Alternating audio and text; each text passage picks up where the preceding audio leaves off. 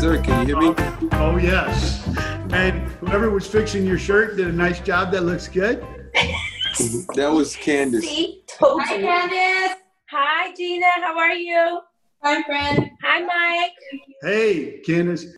So I just wanted to say thank you for everybody showing up. You know, this has become a community, a family, and it's obviously a lot bigger today, which I love. And that's because we have the great Robert Horry, NBA legend. And like I was saying, I think everybody knows Robert Horry, right? But what I'm so happy about having Robert here is getting to know him. Not only can we learn from what made him successful in basketball, but he's a successful father, a successful husband, successful in life. And what I'm hoping that we can hear today is some of those life lessons that Robert has learned. And if you will indulge me for 2 minutes, Robert, I'm going to talk about you for a minute. Then we want to ask you some questions. Is that cool? That's cool. So, born in Maryland, I think, right? And then grew up in Alabama. So Alabama High School Player of the Year, and goes to the Alabama Crimson Tide from 88 to 1992. And I remember Mr. Horry when I was at LSU in law school during that time, and he would come over and play against the likes of Shaquille and Chris Jackson and all those guys, you know. And Stanley Roberts. That's right, Stanley Roberts. It's not like I'm hurt by having 3 NBA players on the LSU team and we get kicked out in the first round of the playoffs. But I'm not bitter. But anyway, Robert gets drafted in the first round by Houston, and he is the only non-Celtic that has 7 or more NBA championships. And what that tells us, and what we talked about, is success is not only about having the skills, but applying it consistently over time. And he is one of the all-time greats. And I just wanted to say a few things. When he retired, I mean, everybody knows about the clutch shooting. And I remember when Magic was being interviewed and he said, yeah, Robert's one of the top 10 clutch shooters of all time. And sure enough, we all remember the Lakers. But you were doing this with the Rockets, you did it with the Spurs. And when you retired, at the time you retired, he was the NBA all-time leader for three-pointers in the playoffs, beating Michael Jordan. And still holds the record for the most three-pointers without a miss in an NBA playoff game, and some others. And I love it. I'm like, I didn't know you held so many records. And true to his form, he goes, yeah, it's a couple. It's all. I'm like, it's a couple. So I just, as father, I know that you're coaching your son in basketball. Your other son's at A&M playing football, married to Candace, beautiful Gina, and Robert's wife have known each other for a long time. And so thank you, Mr. Horry. Really very much appreciate it. So, Robert, I wanted to start off because we're all so interested in, what it takes.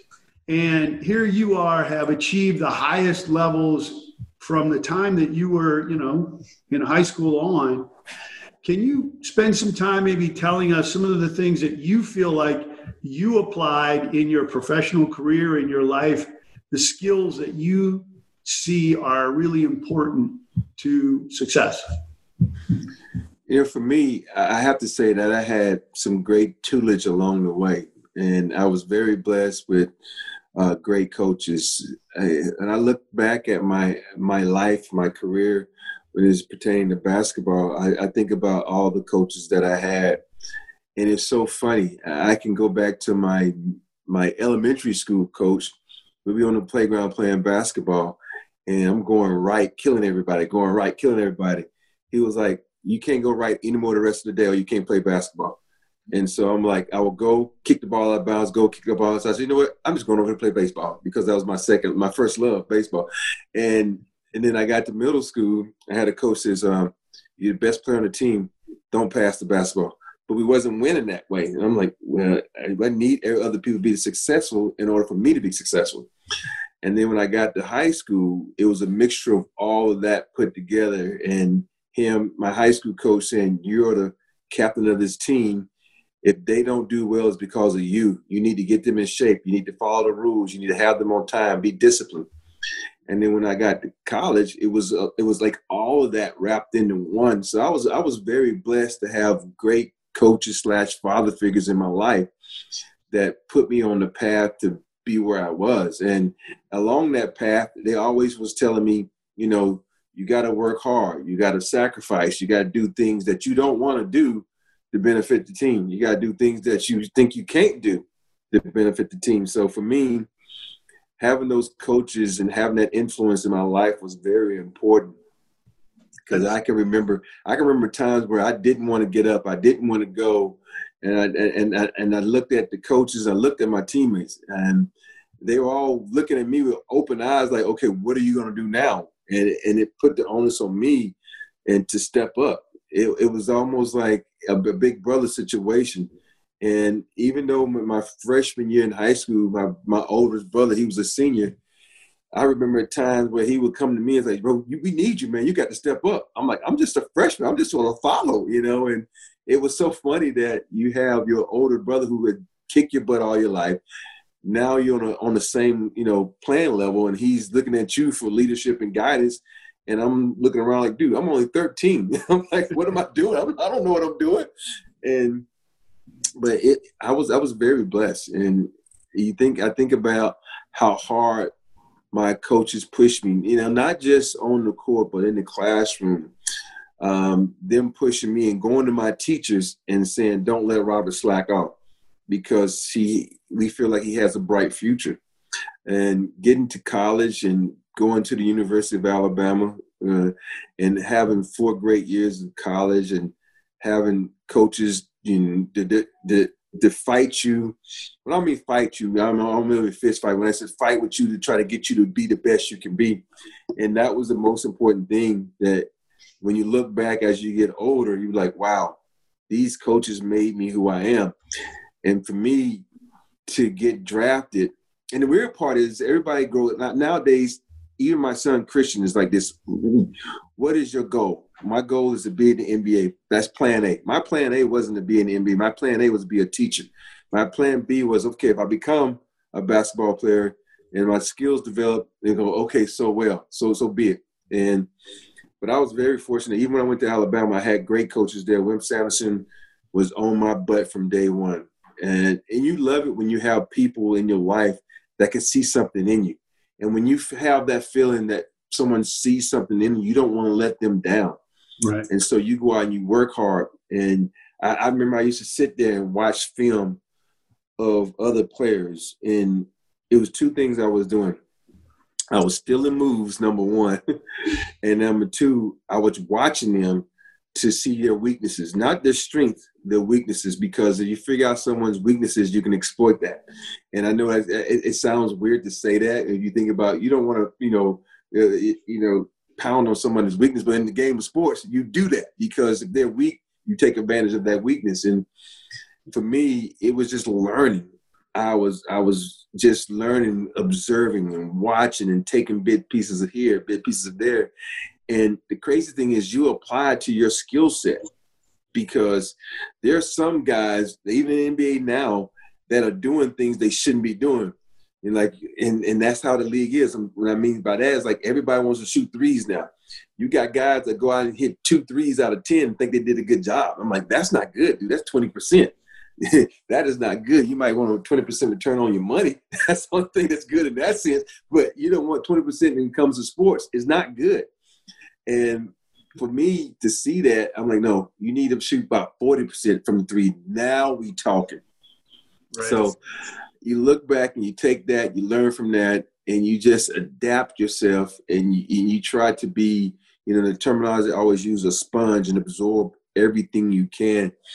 And for me, I learn each and every day. And it's so weird. Now that I'm retired, I'm still learning things from basketball. And I can't apply it to my game, but I can apply it to my son's game. I'm helping him out. And it's always fun to sit down with him and point things out. And it's so funny you mentioned Candace, because I'll tell Chris something. Candace will be sitting there like, "What's that?" And I have to rewind it and break it down for Candace. And it's funny because now that my son knows the terminology, it's like we can speak on a level that Candace doesn't know about, and it's fun because she's like, "Well, what's that?" We're like, "No, we're not going to tell you." And when you're able to learn stuff like that and pass it along, especially for Christian, because he's about to start his journey in high school and hopefully beyond that, and to have this knowledge that you learned from a middle school coach, elementary school coach, high school and college, and then pro coaches, to be able to put that together and understand what you need to do to make you better at your craft is incredible. Because I remember sitting there sometime in the locker room, and people will come in the locker room like, "Where's Robert?" He's in the training room. Like, well, not in the equipment room. They're like, "In the equipment room? What's he doing in there?" And I'm watching film. I'm not even watching the film of the opponent we're about to play. I'm watching the film of opponents 2 or 3 games away, because you can always like, this is why you're doing that, because I already got everything I need to know about my opponents tonight. Now, if I learn something about my next opponent, and especially if my opponent had just played the guys I'm playing now, you're learning and you're adapting yourself and you're preparing for the next day. I know people will always say, "Why are you preparing for the next day?" I said, "You should prepare." I said, "I already got that locked in. I already know what I'm doing now." It's like I'm still trying to learn for the next guy. So I'll be ready.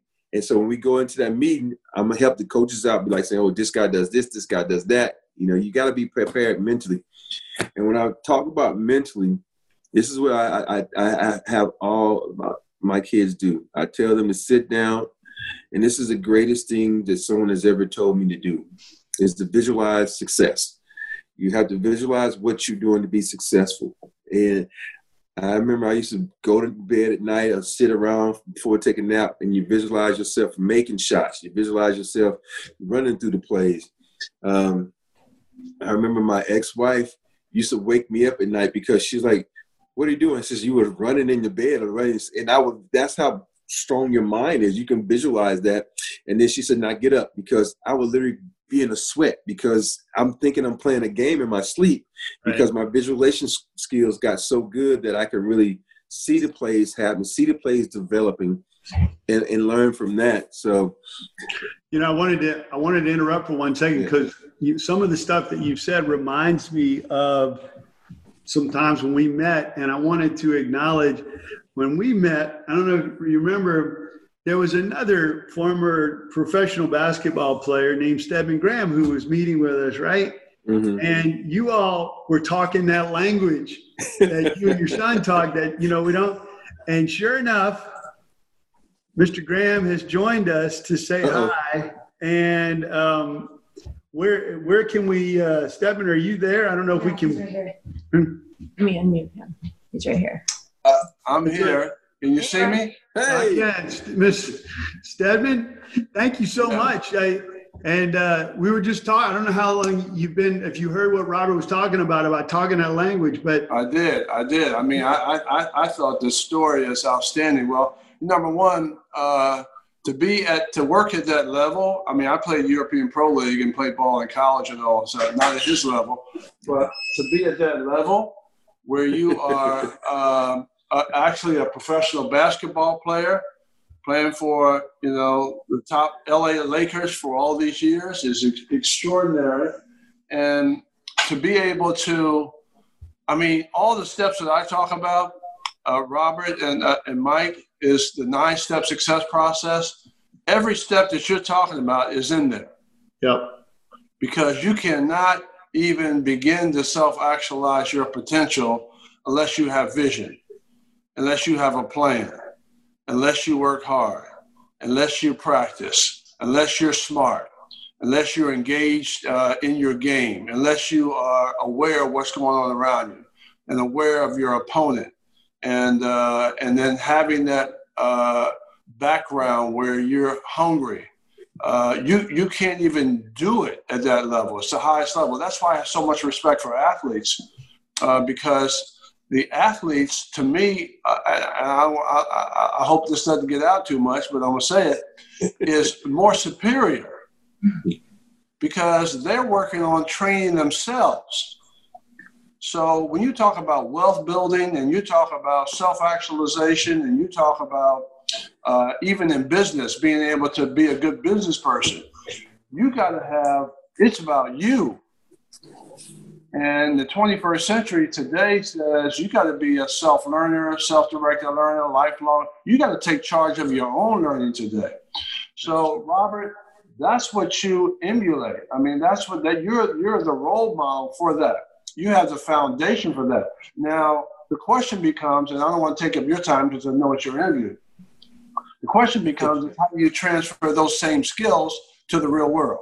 Yeah, that's where we're ultimately going to be at the end of this hour. Exactly, Stedman. I can't tell you how much we appreciate you coming on. And well, I have to tell you how much I appreciate Robert and who he is, and watched him all these years playing, and just phenomenal athlete and great human being. So, I mean, Robert, I don't know you that well. You know, I mean, we met a couple of times.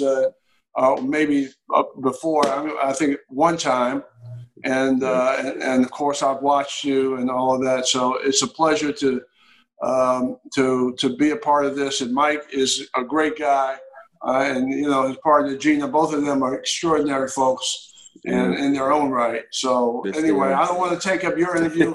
Go ahead, man. Do what you do. And but man, we love you and we care about you, sir. And so glad that you are able to help so many people, especially your son, get him to understand how to break the cycle and keep excellence and performance going in a big way. Thank you so much. Thanks, Stedman. All right. And you know, Robert, it's interesting. We've talked in weeks past, and we've read some books. I've talked about books that were written in the 30s and the 50s and the 70s and the 90s. And you hear you and you hear Stedman, and many of the same things are in all of these books. The high-performing, successful people, you hear it, guys. This is exactly right. He visualizes, he works, he prepares, he understands what's needed, and then he figures out how to do it. And so just amazing. And, you know, Robert, if you saw what, you know, if you thought about what were some of the characteristics that you applied, you know, the work ethic that you saw not only in you, but some of the high performing athletes that you were involved with, what would you kind of say was the big deal, the big thing? I think the biggest thing would be hard work and sacrifice. And people don't understand the sacrifice. Sometimes they don't really can wrap their mind around how much athletes sacrifice, and not just athletes, successful people, because I think the biggest sacrifice that we make is time. And there's not enough time, because if you want to be great at something, you got to spend a lot of time at that. But then you got to realize there's only 24 hours in a day. And if you take up most of that time perfecting your craft or whatever it is, it's going to take away from the most important time, and that's time with your family and your friends. And so you make a big sacrifice in that area, because you're so strong-minded and that you want to be successful, that you in that moment you kind of think about, okay, I'm going to be successful at this. I got to put in the time. I got to sacrifice time. But at the end of the day, it's like, okay, crap, I'm taking this away from my family. But I'm doing this for my family. It's a catch-22. And every athlete that I've come across that have been, you know, those upper echelon athletes like Dream, Kobe, Shaq, those guys put in that time. They put in that extra time. You could get to the gym at 10 o'clock thinking you're there early. They already been there. They're sweating. They're actually on the cool down, stretching, just to prepare for practice. And that's that time you have to put in. You know, that's that time in the film room, which is equivalent to, you know, like studying in whatever, you know, field you want to be in, and learning. And I think that's the biggest key, that you have to put in the time. And when you put into that time, because I played with some upper echelon athletes, and I look at them, I'm like, dude, you need to work on something that you're not good at. You know, you got a lot of these elite athletes. Let's say you're good at a bank shot. He's working on the bank shot over and over. And I said, you already mastered that in my mind. And I take, for example, you take Kobe Bryant. We be in practices. Kobe, you can't shoot threes. He would go to practice, be there 2 hours before practice starts, shooting number threes to prove to us that he could shoot threes. We used to actually mess with him like, Kobe, you can't shoot left-handed. He really, one day in practice, shot all day left-handed to show us that he could shoot the ball left-handed. And you have those elite athletes like that are always evolving, always learning, always making themselves better. And then you have other athletes that are just flat out gifted that don't really need to work on things, but still are more talented than other people. And then you think about, dude, if you had that mindset of Olajuwon, of Kobe Bryant, you'd be on a whole nother level. But some guys just, they just satisfied with being at that level. And you can't be satisfied at being at one level. You want to, go to the next level. I don't like playing video games. And you was a little kid, you always told mom, wait, mom, let me finish this level. Wait, mom, I'm almost at the next level. And that's what you want to do as an athlete, as any professional. You want to get to that next level because you can always learn. You can always be successful. You always can be better. And that's what every elite athlete I've come across, even if not ones that are superstars, everybody's trying to get to that next level. They're trying to be better. When it comes to sports, I hate to say this, but if you get to that next level, that means an extra zero on the end of that contract. And that's a big thing. That makes a big difference in your life, your family life, and maybe your kids' life. So you're just trying to get to that next level. You got to prepare. You got to sacrifice that time. You got to put in that time, and you got to do the things that that's going to make you better, because in that process of doing all that, I think a lot of people forget to say, okay, I'm not just going to work on my strengths. I have to work on my weaknesses, because the weaknesses is what's going to kill you. Your strengths are going to get you by, but the weaknesses is what's going to bring you down. And that's what every elite athlete that's won championships I played with, they worked on their weaknesses because they didn't want to have that vulnerability to bring them down. And let me ask you, there's a question. You were talking about some of the people that your coaches that you learn from, and Catherine Lizardo asked, you've had Hall of Fame coaches from Rudy Tomjanovich to Pop to Phil Jackson. And I assume, obviously, in teaching you basketball, they also taught life skills, and you've learned life skills. Can you talk a little bit about the people that you were exposed to, and then what you learned that you even apply today to life? I think, it's weird. Even like I said earlier, every coach I ever come across has taught me something about life. And I think altogether, they taught me the ability to work well with others. And that's the whole key, because like they always say, there's someone out there smarter than you, and there's someone always going to be better than you, but you have to be able to work well with these other people. And there's a lot of times where you want to let your ego get in the way, but you have to be able to work well with others. I think about Rudy T, since we were talking about NBA coaches, having Dream, the best player on our team, always yelling at him like, you need these other guys. It's like, it can't be all about you. These guys depend on you, but you also depend on them. And then getting with Phil Jackson, where he does all these mind things with you to try to overcome stress in situations. Phil was the type of guy that would cause stress. Think about this. We're going to play Sacramento, small arena. He calls them the cowbell town. He did this to prepare us for the finals, because in the playoffs, because noises like that, arenas with that, with bad acoustics, you can't hear the coaches. So it's almost like he set that up, knowing that when the playoffs roll around, we play these guys, it's going to be up to you. He can send signals in, a call, but you got to be able to adapt. You're not going to be able to hear him calling out plays. You got to be able to adapt on the fly. And it was weird when I say he called them a cowbell town. The next time we played them, they all brought cowbells to the arena, and it was so loud and there were cowbells, we couldn't hear him call. We actually lost that game, but it prepared us for the next game, which was in the playoffs. And that's what coaches do. They got to understand everything that to pull everything they can do to pull that greatness out of you. And with Pop, he was a totally different coach than every coach I've ever come across is totally different. He was the type of coach that would, pick you up off the ground, hug you, and then yell at you and slap you around and says, no, you're not doing it right. And when I say slap you around, I only mean literally slap you around. He's not Bobby Knight.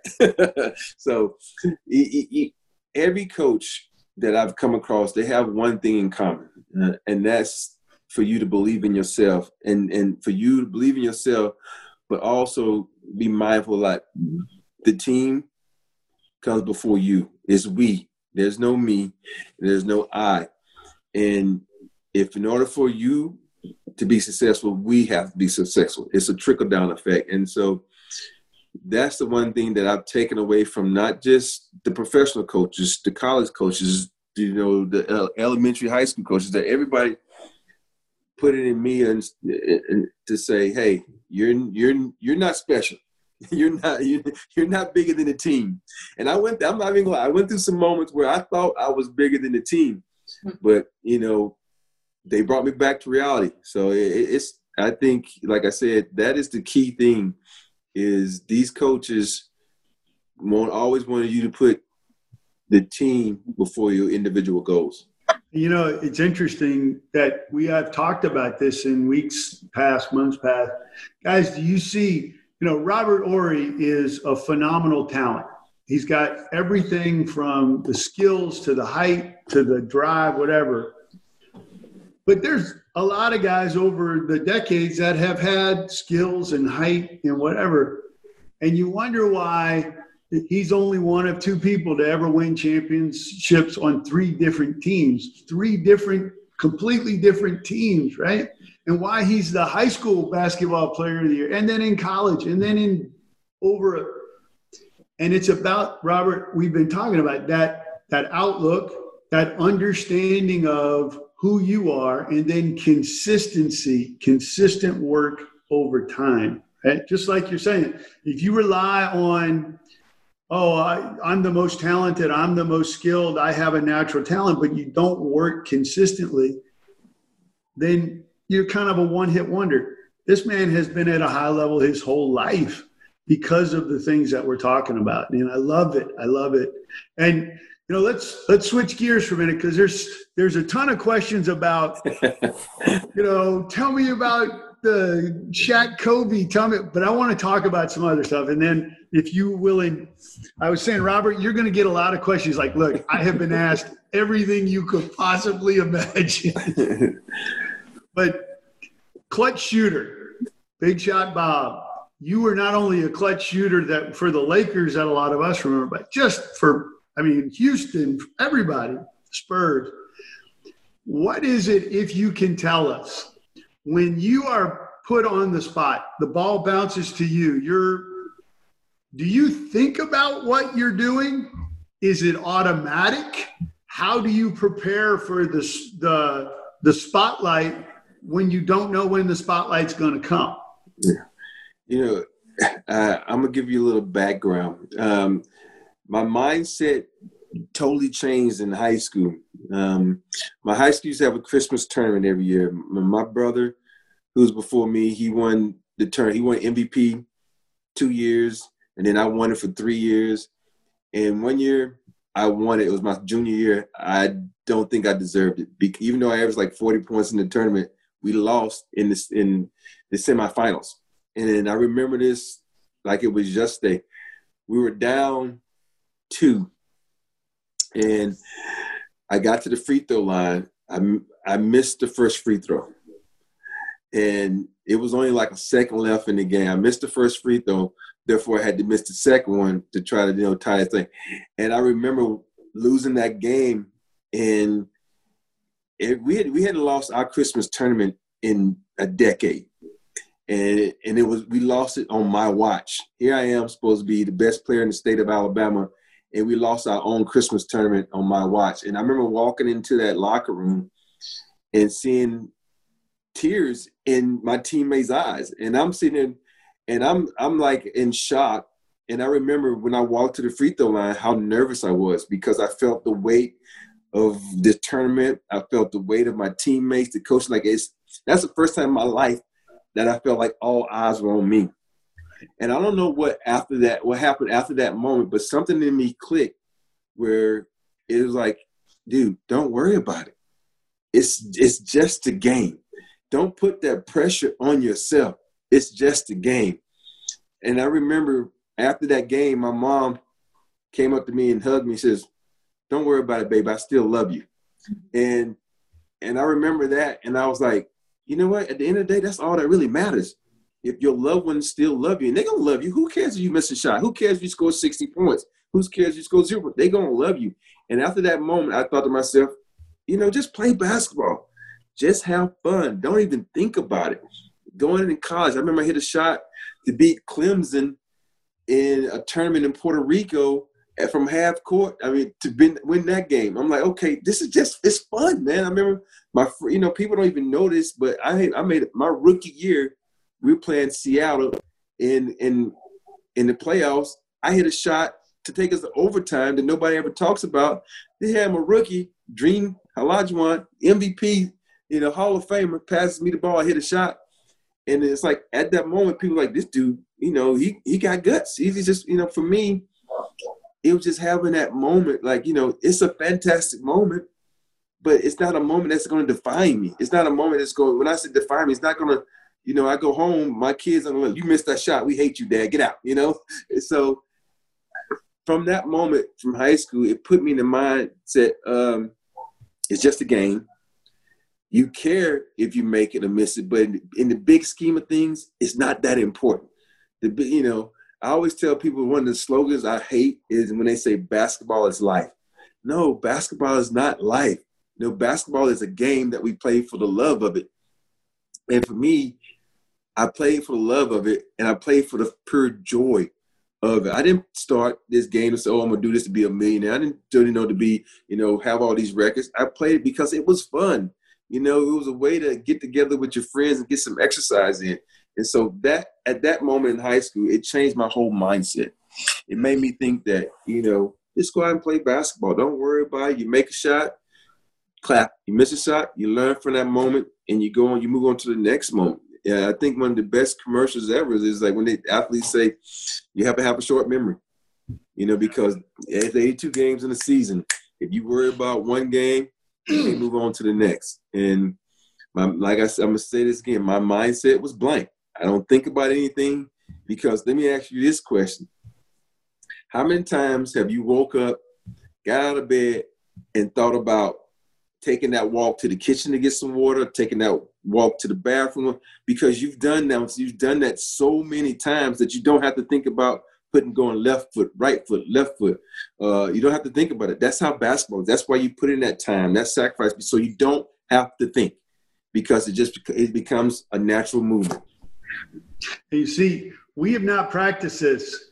This is the stuff that we've talked about. And the reason that I know what he's saying is because these are universal truths. That idea of putting in the consistent work to where it becomes automatic, the routines that we all put into that, like you're saying, getting water, brushing your teeth at night. If we make our routines around our work, our family, our relationships, then it's more likely that we do it. It's more likely that we put that work in. And just amazing. Robert, following up on what you're saying, did you feel like the repetition, the work that you put in and day out made it automatic when you need to perform? It's like you're unconscious. It's just like what it is. Yes. And the thing about that I try to get over to Christian right now, my son, is he laughs at me because some days we might work 3 hours and some days we might work an hour. And he's like, what Dad, yesterday we only worked an hour. I said, yeah, because that day you went hard. Today you slacking. And it's the difference. It's like I said, because I'm a believer in if you go hard and you get the work done and you be successful at the work you're doing, not just going through the motions, but being successful at what you're doing, we don't have to be in the gym all day because you put in the hard work. Now, if you're in there just, slacking, Oh, we got to balance that out. In my mind, if you're slacking, okay, 1 minute of hard work is equal to 5 minutes of slack. We got to balance that out. So that's right. And that's what I try to tell not just my sons, all kids. I remember I did a camp in Italy one time, and the kids were talking about, well, well, we practice like 3 hours a day. Why do y'all only practice like an hour and a half? I said, because we go hard. I said, when you go hard, think about it. If you go at 10% in practice, all of a sudden you get in the game and you're going at 100%. That's not equivalent. That doesn't equal out. Now you don't understand the pressure, the timing, everything. So you have to go hard. When we say game-like situations, we really mean game-like situations. You pulling up a jumper when you 2 seconds left, you going hard. All these things have to be done in practice. All these things have to be done when you're working out. And these guys, and I watch some of them, they sitting there and say, oh, I put up 100 shots today. I said, how long did it take you? It's, oh, it took me about an hour. I'm like, dude, it took you an hour to put up 100 shots. No, you put them out and you put up 100 shots. You need to put that up in like 15 minutes because you got to get it in, boom, boom, boom, because now you're doing two things. You're making a game-like situation and you're getting to the point where your body's getting conditioned to be in that situation because there's so many guys that they get down the stretch. Why did they miss a shot down the stretch? Because they're not conditioned. They're not in shape because your body fatigues. And trust me, I know that for a fact because the reason I played so poorly in the playoffs my last year's late because my body was fatigued. Not because I didn't put in the work, it's because I put in so much work that I had been to the finals in the fat plat in the last 6 years 5 times. My body just broke down on me. One thing that I didn't do is my body breaks down. So you have to take in things like that in account also. So you have to, so at the end of the day, you have to put in that hard work.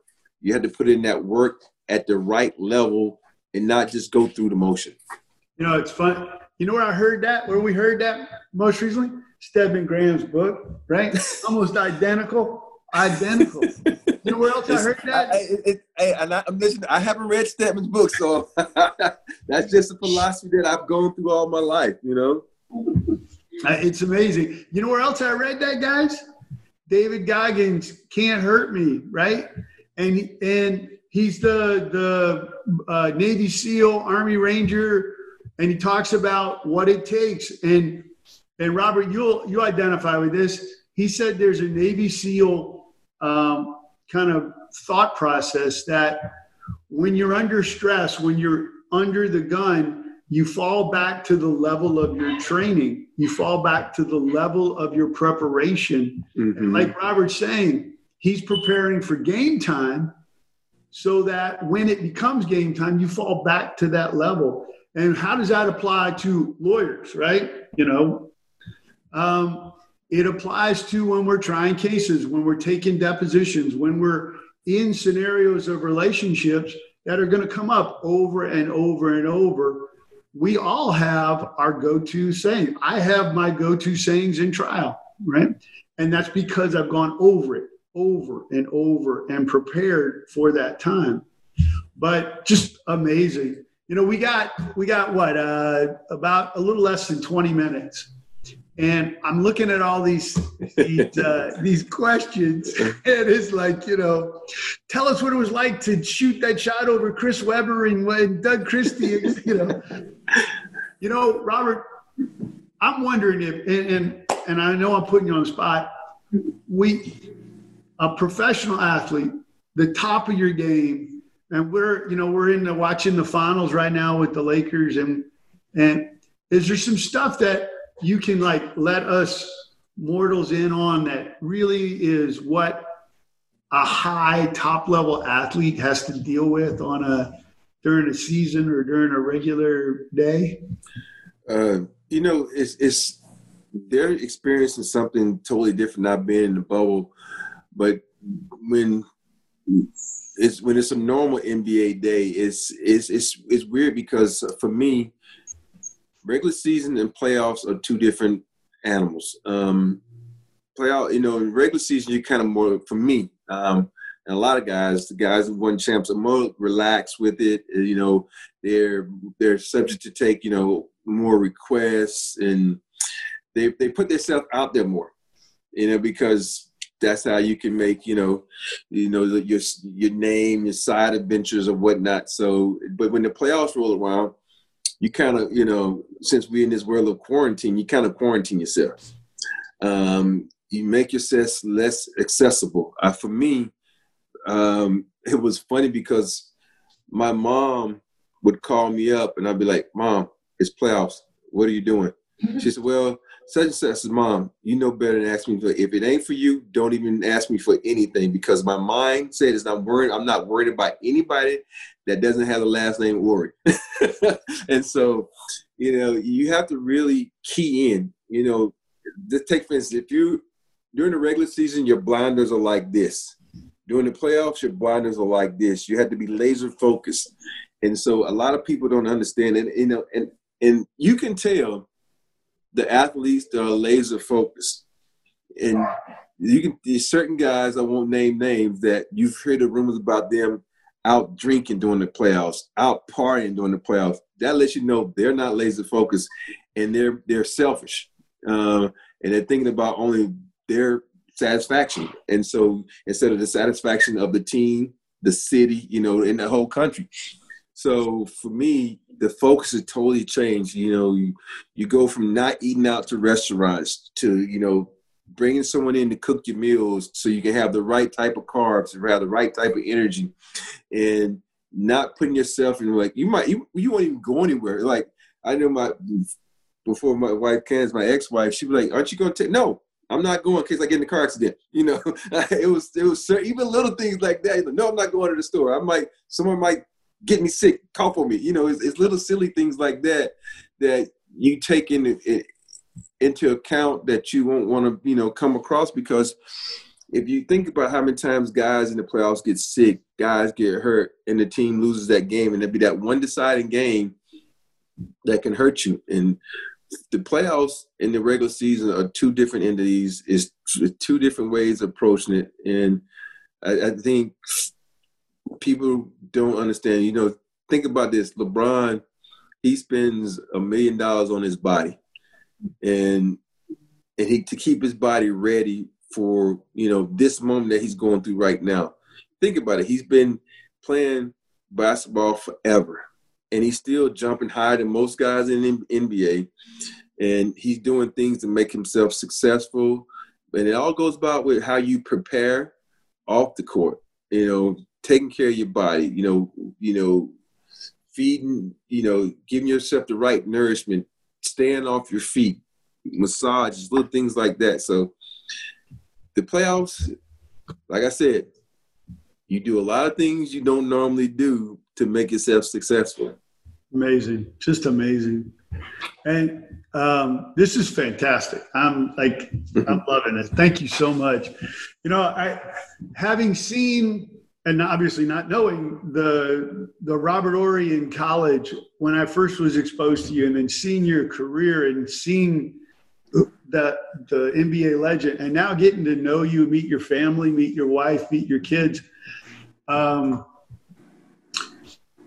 I want to talk about that for just a minute, because, everybody has a long life to live, and everybody has phases of their life.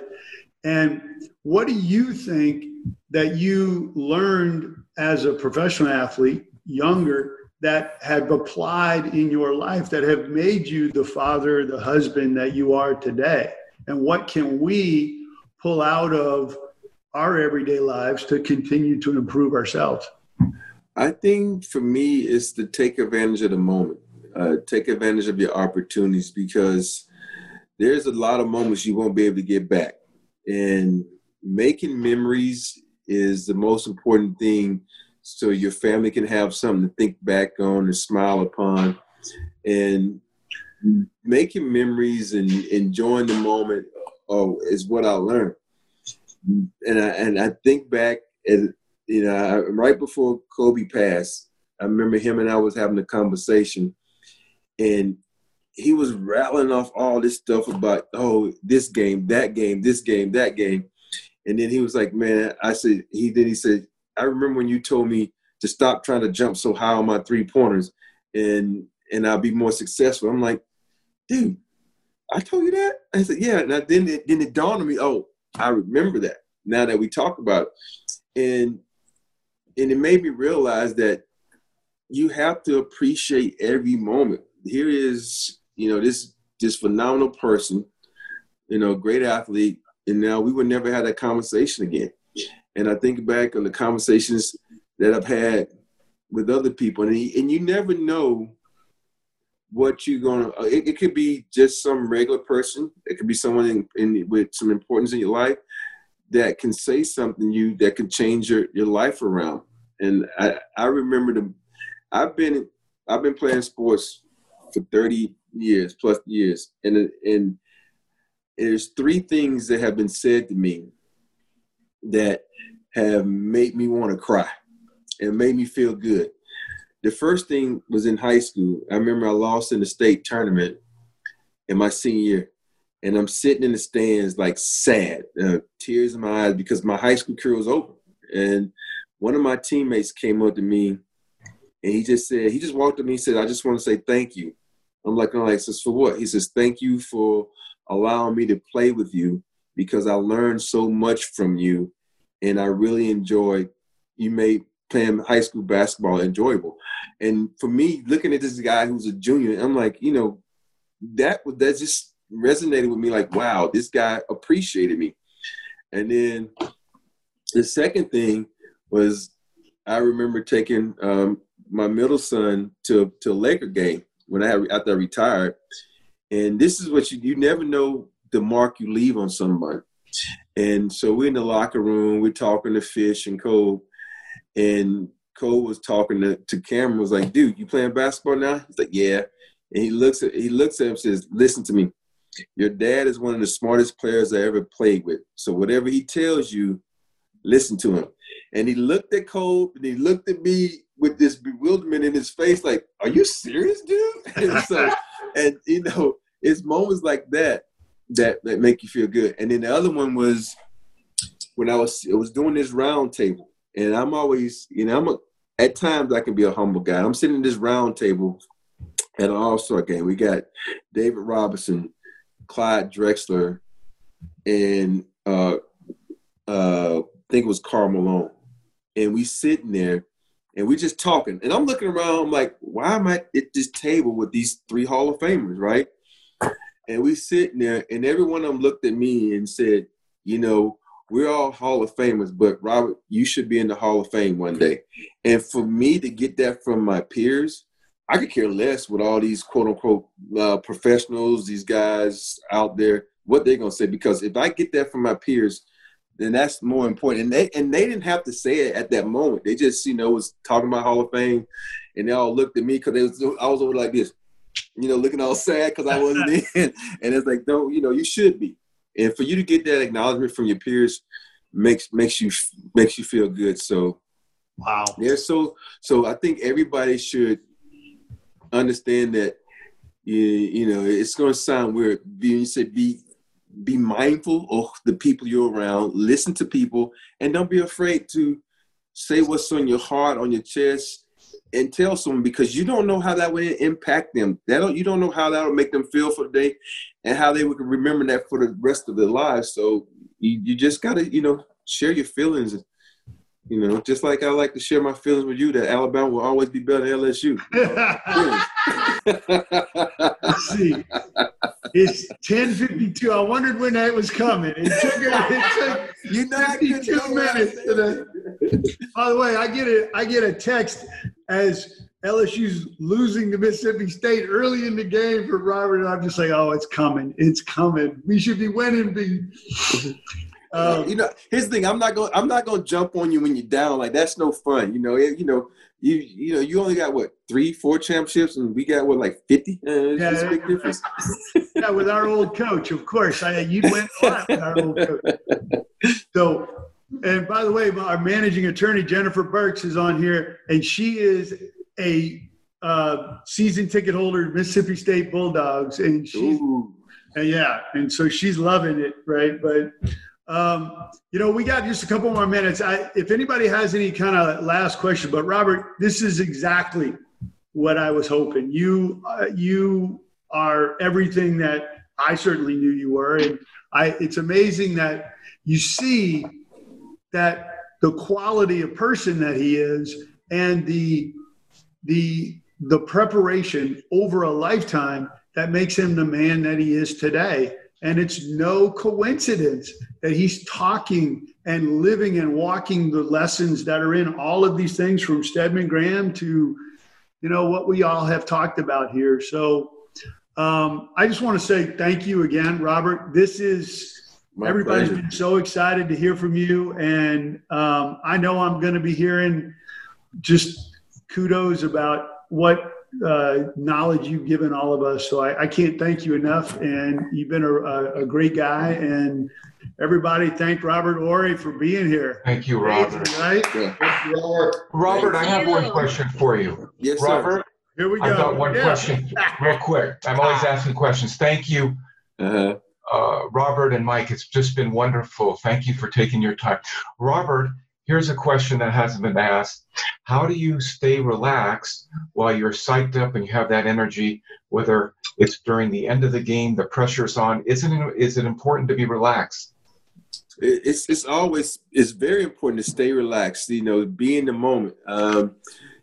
There's a picture of us walking back on the court during a playoff game. It's Shaq, Rick, Kobe, and myself, and everybody's like this, and you see me like this, talking to Shaq, like, dude, trying to lighten the mood so you can relax. And for me, I've always had a relaxed mind because Phil Jackson gives this test to everybody, and he has one question that says, describe yourself and how you want to leave your mark on the game. And you have three, give me three answers. And it was weird because you have 1, 2, and 3. The first one I put he, and the second one I said had, and the third question I said fun. I was like, so that was the answer to my question. He had fun. And for me, it's you got to enjoy it. You got to have fun. You got to enjoy what you do, because if you enjoy what you do, you're gonna do everything hard. You can do it with a love and with a passion. And if you enjoy it, you don't worry about it. And so I never worried about the big moments because I tell people all this time, like I said earlier, basketball is not life. And at the time, I had a sick daughter at home fighting for her life. And you think I'm really going to think basketball is life when I have a daughter who's, fighting every day to breathe? So I'm like, man, this is just basketball. Enjoy this moment, man, because basketball is not life. Go home, love your kids, love your wife, and just love your family. Amazing. I was thinking something, and I just saw it. When are you writing a book? When are you writing a book? Because you could share so much knowledge with so many people that would just eat it up, love it. It's weird. I was in my last year in the NBA. I had a guy to approach me. He said, "Yo, let's write a book because you already said quietly that this might be your last season." And I thought about it, and then I was getting ready to. Then my daughter got really sick, so I missed the first 2 months of the NBA, dealing with her health issues. And then I had a guy to approach me a couple of times about writing a book, and I've really been thinking about it during this quarantine. And my good friend Brad Turner, he and I have been talking about it, so I might just do that. And if this quarantine doesn't look like it's going to end anytime soon, he and I are going to do it. I love it. All right. Well, hey, Robert, could I ask a question, Mike? And then, and that's the last. I'm sorry. Last one. Yeah, go for it. Hey, Robert, if we donate $5,000 to your favorite charity for your daughter, can you sign a few jerseys for Alder Talk Live? I have so many collections from you. Here's your, I don't know if you could see this one, 7-time champ. Yes. Yeah, I see that. I just want to. And that's actually my signature too, because I see a lot of times when someone, I got this from you. I'm like, no, that because it's like authenticated. Yeah. Yeah. So, Robert, if you could get we'll donate $5,000 and Mike's gonna match it. Right, Mike? $10,000 to your daughter's charity. Yeah. Can we use got this guy? 25 jerseys. That would be great. Man, We would try the jerseys, and we could have an Alder dinner at Alder Mike's house. Sounds good. You got it, brother. Thank you so much. As long as I can get a free meal out of Mike, I'm good. Oh, he has his LSU helmets all over the place. Hey, that's the only restriction. It can only have one piece of paraphernalia with LSU on it, and it cannot be this past championship. Exactly. We love you, Robert. Thank you so much. We do love you. Thank you, guys. Robert, Ori, what an amazing Robert. Thank you so much, guys. Thank you for another great Alder Talk. Thank you, Mike. Thank you. All right. We'll see you on next Friday. Oh, hey, Mike. Yeah. I'm gonna leave you with one of my favorite sayings before you go. It's like, so in the midst of me playing NBA basketball, I've been on a lot of teams, and people always said, this and that. I always tell them, I said, you know what? I don't make the product. I make the product better, because I have to understand everybody's mindset, from players to coaches, and be that one guy to adapt and mold myself to fit what you need to make you successful. So that's what I have to tell everybody. If you don't make the product, just make the product better, because nobody knows what talent you can bring to the situation to make the whole situation a better situation. It's amazing. And you have. Thank you so much. Thanks, brother. I will talk to you soon. All right, see you soon, brother. Thank you, guys. Later.